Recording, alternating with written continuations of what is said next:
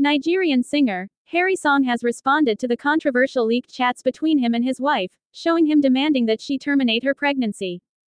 Harrysong requests privacy from fans after chats with wife leak online. On Thursday, January 18, 2024, the singer took to his Instagram story requesting that the public grant his family privacy at this time. After much reflection and discussions with my family, I have decided to put this out to my fans and well-wishers that while this is undoubtedly a challenging time for my family on the stories making rounds on social media of the problems my wife and I are having, I am appealing to members of the public to respect my family's privacy this period, he stressed.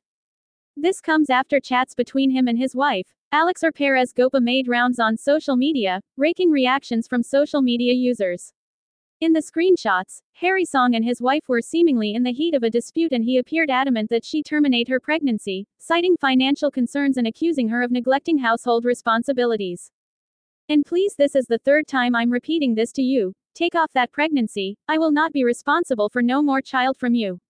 Take it off now, since you have abandoned my grandmother and refused to cook in the house with the 100K I just sent to you just now. You can use that 100K go take off the pregnancy, final, the screenshot read.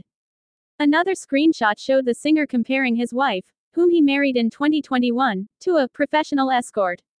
Please, subscribe to our channel for more.